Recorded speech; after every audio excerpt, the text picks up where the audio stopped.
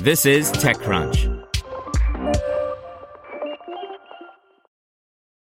If you like speed running the newest release or binging every episode the second it drops, then why are you waiting for all your news? Check out IGN's updated games and entertainment news podcast. We're dropping new episodes in your feed all day to keep you up to date the minute there's a new announcement. Find IGN Games and Entertainment News wherever you listen. This is TechCrunch.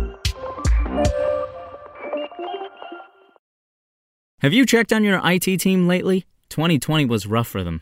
Ransomware, work from home, cloud migrations. It didn't stop. It's a good time to give them a new resource, IT Pro TV.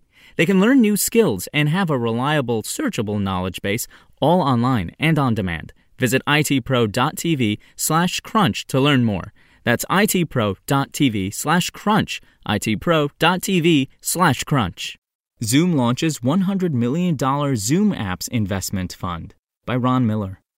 When Zoom launched Zoom Apps and the marketplace as a place to sell them last year, it was a big signal that the company wanted to be more than just a popular video conferencing application. It wanted to be a platform which developers could use to build applications on top of Zoom.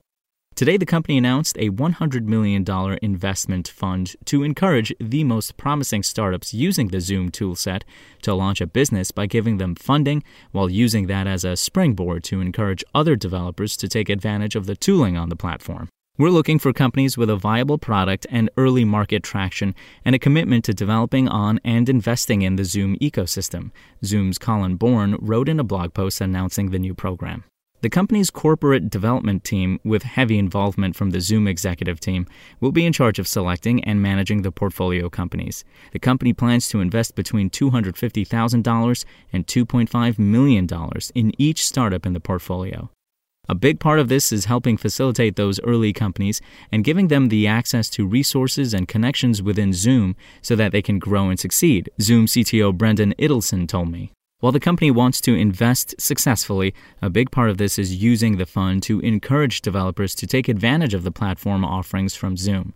We feel we'll help these startups build these valuable and engaging experiences, and by having that and by investing, we're helping bring solutions and further expand the ecosystem, and our customers should benefit from that, he said. Zoom has a number of developer tools that budding entrepreneurs can use to build applications that take advantage of Zoom functionality.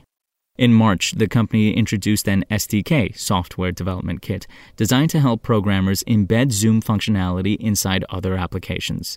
The company also provides tools for embedding an application inside of Zoom, such as one designed for a specific purpose like education or healthcare, and it has created a centralized place to learn about all of them at developer.zoom.us.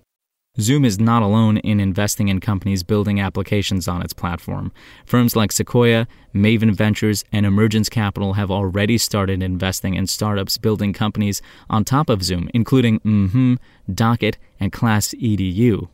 The fund gives startup founders one more option to get some funding to get their idea off the ground. Idelson says all of the investments will be seed-level investments for starters, and they will be providing developer and business resources to help the young startups build and distribute their products. While he says the company will be on the lookout for promising startups to bring into the portfolio, interested entrepreneurs can apply directly at zoom.com/fund. Spoken Layer.